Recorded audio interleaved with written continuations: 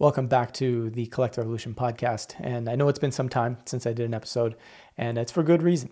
I've been pretty busy doing some of my own sort of work in the realm of producing a program, a course to teach a lot of the different things that I've been training in over the last 5 years, but also a lot of the stuff that has kind of emerged in the last 15 years as I've gone through the healing arts and the transformational space and really taken in and embodied that work, as well as kind of how I've linked that to what is going on in our external world, including what's happening right now and what we call this meta crisis, or some people refer to it as like a shift in consciousness.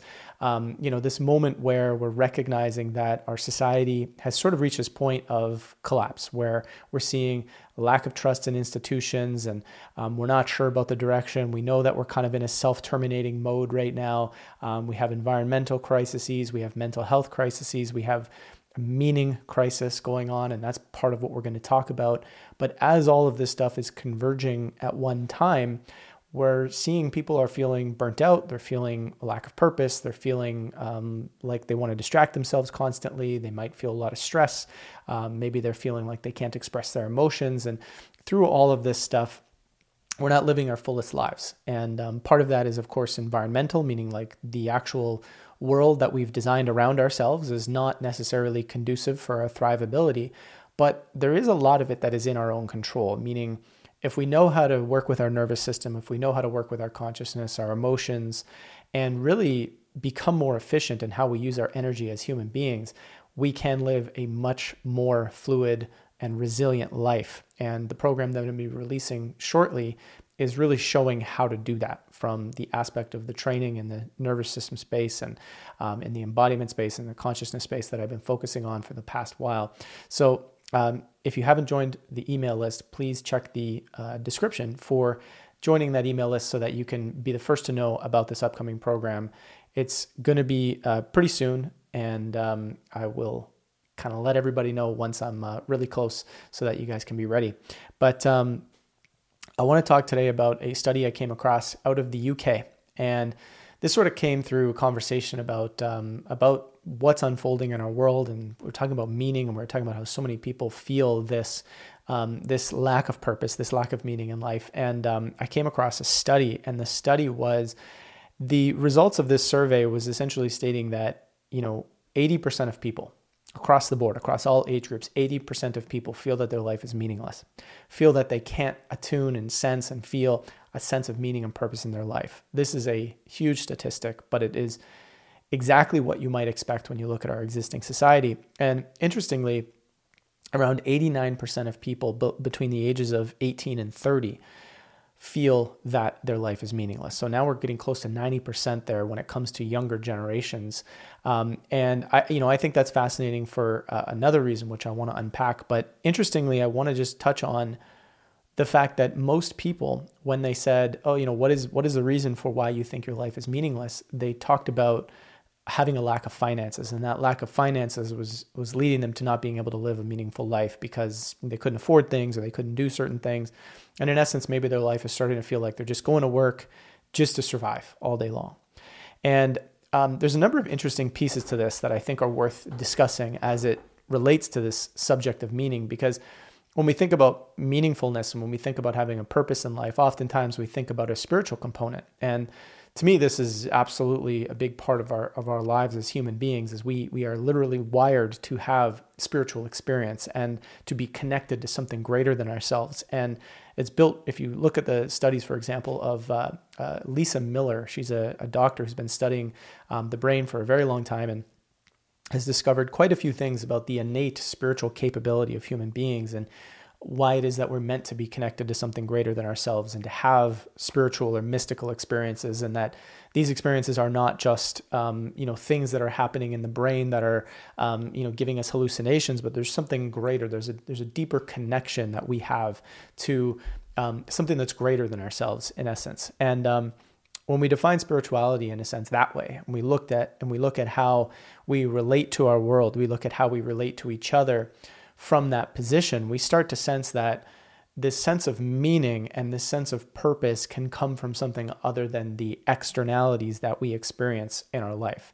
Now, some of those externalities are, of course, important, but this connection to something deeper, to something greater than ourselves, is what people have been sort of finding meaning in for centuries, right? We have so many religious traditions that are sort of containers for how people will experience a sense of something greater than themselves and be able to follow a set of practices or something like that to attune to connect with something greater than themselves, right? Whether it be prayer or whether it be some other form of modality that sort of has them build a relationship with God or with something that's greater than just having a conversation with themselves. And, a lot of people in the modern era have kind of become a little disenfranchised with religions, and mainly for, I think, meaningful reasons, like they're good reasons.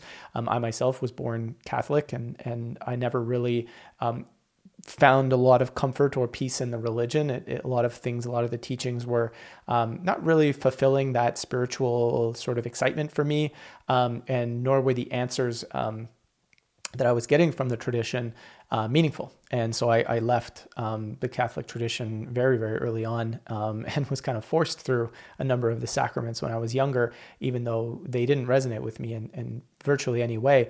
Now, it's not to say that there aren't mystical traditions associated with every religion that I think do have meaning and do have value. It's more so to say the organized portion of religion, I know for a lot of people around the world, is not feeling great. And the challenge is in this crisis of meaning, we're sort of moving away from these older traditions of religion, and we're moving into a space where maybe we are not exploring something that connects us to something greater. Some people might, and some people aren't. Some people are becoming very scientific in their thought, or very left-brained in their thought, where everything is separate. Everything is a part, and there's not a connection to a whole. There's not a sense of interconnectivity to the way we interact with our environment, with nature, with other people, with a greater sense of meaning or purpose in the world, and that everything is kind of just clinical. It's this very modern, scientific, nihilistic almost worldview. And through a lot of that, which has kind of been pervading our culture for quite some time, I think it's leading people to try and find meaning in externality. And so much of our culture is built around, well, if you have money, if you have, a house, if you have a nice car, and if you, have a couple of kids and kind of, have a family and do these sorts of things, you're going to find meaning and you're going to find purpose. And it's a story as old as time in a modern world where, people are coming back after attaining all those things going, yeah, I don't know. It didn't really bring me to that meaning and that purpose that I thought it would. And the interesting thing about that is that ultimately we're seeing that in this particular survey, you have people saying a lack of finances is stopping me from having meaning, meaning we're seeing the belief within a lot of these people that are saying they have no meaning in life, that are saying, well, because I don't have the house, because I don't have the car, because I don't have the money, and that's what our culture has stated, that's where I'm going to find the meaning in life. That's where I'm going to find purpose, is by obtaining these externalities. Because I don't have that, I don't have a chance at meaning, because I don't have the money to get those things. But if I got the money to get those things, then I would feel good.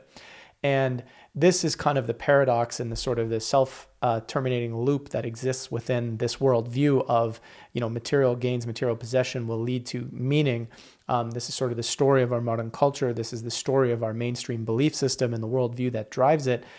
Is we're seeing how it is looping, meaning these people answered the question, why do I not have meaning? Well, it's because I don't have money, based on the programming, the conditioning that was sort of faulty or flawed to begin with, which states that, in essence, you're going to find meaning once you have these things. And interestingly, as a sort of a paradox and something that's happening at the exact same time, is you have 80% of people across the board who are not finding meaning and purpose, regardless of their financial status and their financial state, because the other 50% of people that did not say that money was their primary reason, a lot of them have money, a lot of them have houses, a lot of them have cars, a lot of them have attained all the things that people are stating are the reasons why they're not feeling meaning.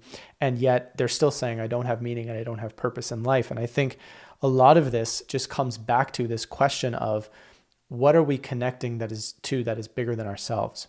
And when we look at what has happened in our society through polarization, through isolation, through social media, through the ways in which we're kind of disconnecting from one another, and we're not having meaningful connection where we actually find a sense of belonging, a sense of purpose, a sense of, let's say, belonging in a way that connects us to the whole, as opposed to I might belong to an ideological group that, yes, it's nice to be within that group, but we're kind of enemies to everybody else, and everybody else out there is sort of against us.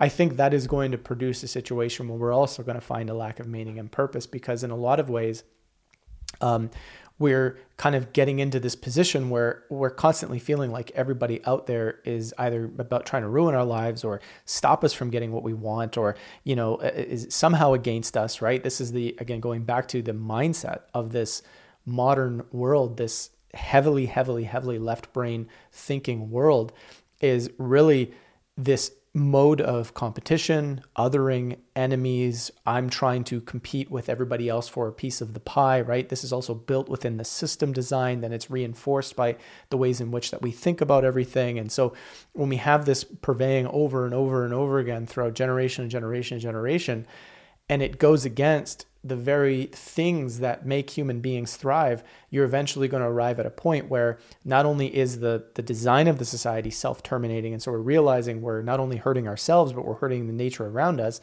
but at the same time, you're going to have generation after generation after generation, as the society declines, there's going to be less and less and less meaning and purpose felt within the people. And my whole argument has always been for the last 15 years that this whole process is actually a meaningful evolutionary pressure to evolve the society. Now the question becomes, are we so stuck in our ways that we are going to move to that point of self-termination, or can we sort of come back to a place where we can reflect on this, where we can attune to this problem, where we can understand the problem outside of ideological biases and really get to the core of what is driving what is happening on Earth right now, and get to a point where we realize that the change, the transition has to come from our worldview, our way of thinking, attending to and understanding and experiencing the world, each other. A shift in that is what's going to create a shift in the way that we relate, a shift in essence, in our spirituality, a shift in our values, a shift in what we find meaning and purpose in, such that is actually coherent with the ways in which that we feel as human beings at an innate level, versus we think that the things that we're doing right now, which are self-terminating, are normal. That's like a normal part of being a human being. But as the human being is degrading in its ability, this is across the board, to feel good, it should be a sign that something has gone astray, because no being on this planet is self-terminating by design, at least that I know of. If there is one, please correct me. But the vast majority of animals, the vast majority of nature, which we are part of, is not self-terminating by design, right? We don't, our evolutionary, I guess you could say, basis of how we work as beings is that we are always looking to survive. Everything has a self-reproduction system. We're always looking to keep reproducing and surviving and carrying on and adapting to different things. Yet we're seeing that humans are declining, because we have this higher order thinking that can interrupt so much of our nature, such that we can actually move towards self-termination. So there's a lot that can be unpacked within that discussion, and I'm kind of just scratching the surface there. So, please don't try and take what I'm saying and just say, well, there's so many other ways of looking at this. I agree that the general point is that when I think we all have this sense that there's something off with the way that we're living, and that we've kind of gone astray to a point where we're wondering, I think all of us, in a lot of these conversations that I have, are wondering, have we gone too far, and is there a way back? Now, I personally believe that there is, and that's why my work is what it is, because I do think there is a way back, but I do think that without freaking out, without becoming alarmist, without going overboard, we can find that way back through meaningful conversation, through focusing on our own well-being and focusing on ways of creating practices that will kind of attune us back into our body and the intelligence that exists within ourselves, connecting to something greater than ourselves, connecting meaningfully with other human beings, regardless of our ideological or belief differences. But finding ways to do that is just some of the early steps to move forward in that. And part of the program that I'm developing right now is actually going to be looking at a big part of this question, and trying to provide some, I guess, some like a container to explore this in a meaningful way. And it's based on the work I do with my clients, the work that I have been studying for the last while, and what I've seen work within my own life to produce this sense of connection to not only other people, but a sense of something deeper within myself. So I do believe there's a way out is kind of what I'm saying. And I just wanted to make this particular short video, this podcast here, as a way of kind of exploring the reality as to how widespread this issue is, just to kind of put it on our radar. Because on one hand, there is this sense that, look, we can't control everything going on in the world. And I get that. But there is a sense of, there's a call that I believe is happening right now. And that call is to take a moment to slow down and pause and really ask, the way we live our lives day to day, right? Especially in the developed world. I mean, there's other countries that have different experiences right now, but the way we live our lives day to day, is it really something that is worth just kind of keep going, ignoring all of the signs, ignoring all the questions, ignoring all of the feelings that we have within ourselves that something's not quite right? Is it worth it to just keep going, even though we're on this path? And we like to complain about it as a collective all day long about who the bad guys are, what's happening with the world, the governments are out of control, everybody's doing something wrong. And this is a very prominent thing all over the internet. And yet we're not attuning to a different possibility, the potential for a new story, the potential for a new way of seeing things, the potential for a new worldview. Like, are we paying attention to this call that's within ourselves, and how much space are we making for it? How much attention are we giving to it before we just shut this video off and go to the next distraction on the internet, the next social media post, the next reel? I literally watch my friends go through hundreds and hundreds of reels a day on Instagram, on TikTok. And I think to myself, and maybe this is harsh, but I think to myself, would a being that is really attuned to their purpose, their meaning, the sense of wanting to be connected to something greater, would they be doing that if they felt really good? And my gut is no. I mean, we would connect with each other, we'd have fun, we'd use social media, no problem. But would we be spending hours a day doing this? And I don't think so. I think this is a numbing out that we're sort of engaged in right now. And this numbing out is an autopilot response to something that's very uncomfortable within ourselves, that maybe relates to our own personal story and experience, but also to, I think, a collective phenomenon that is sensed on a mental, emotional, physical, and spiritual, vibratory level. I think we're sensing that something is deeply, deeply off.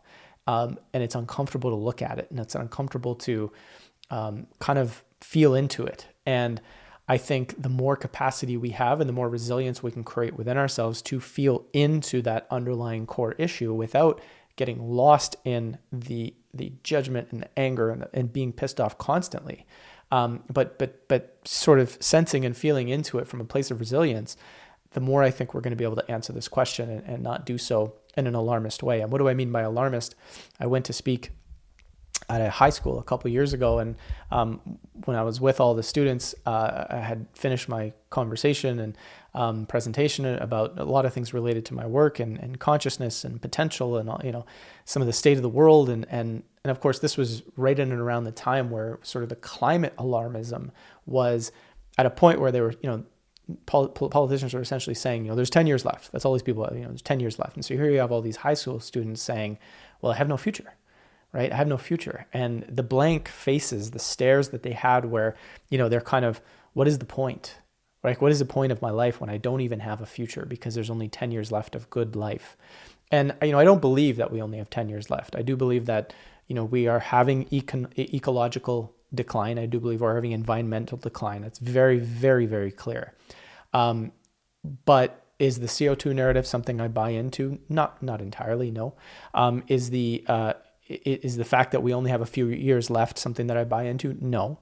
I do believe we need to respond. I do believe that the primary factors to responding to this has to do with entire system redesign, because the design of our system right now is such that you have to extract from the commons constantly. And you have to take the commons and you have to put a gate where people don't have access to the commons, because we have to make money to get access to those commons, as opposed to creating systems that provide enough, like well-balanced resources to those people and to everybody so that we have what we need. Like you could design and develop a system that does that, but instead we've developed a system that inherently, as an endogenous piece to the system, is scarcity. There has to be scarcity in our system. And so scarcity and constant extraction, which is constant consumption, is the only thing that drives the system itself forward. So for people who haven't kind of put this together yet, the only way to solve so many of the challenges that we have right now is to actually look at the system design we have right now. It cannot produce. You cannot create the change that we require from the existing system. You can vote for new people. You could try and have new policy. You could try and do different things. It's not going to produce the solutions we need in the long term. In the very, very short term, you might be able to make things just a little bit better. But as I've stated in some previous episodes, you have to be tied into the reality of what we are working within and how our system's operating. You have to be tied into that, and you have to understand the long-term changes that need to emerge from all of this. Otherwise, we're going to get caught up in the constant short-term thinking that leads to the self-termination that we're sort of path that we're on as a society. And again, I'm not saying this from an alarmist point of view. I'm saying that every civilization over the course of history has terminated, right? If you look back at history, that is the story of human beings.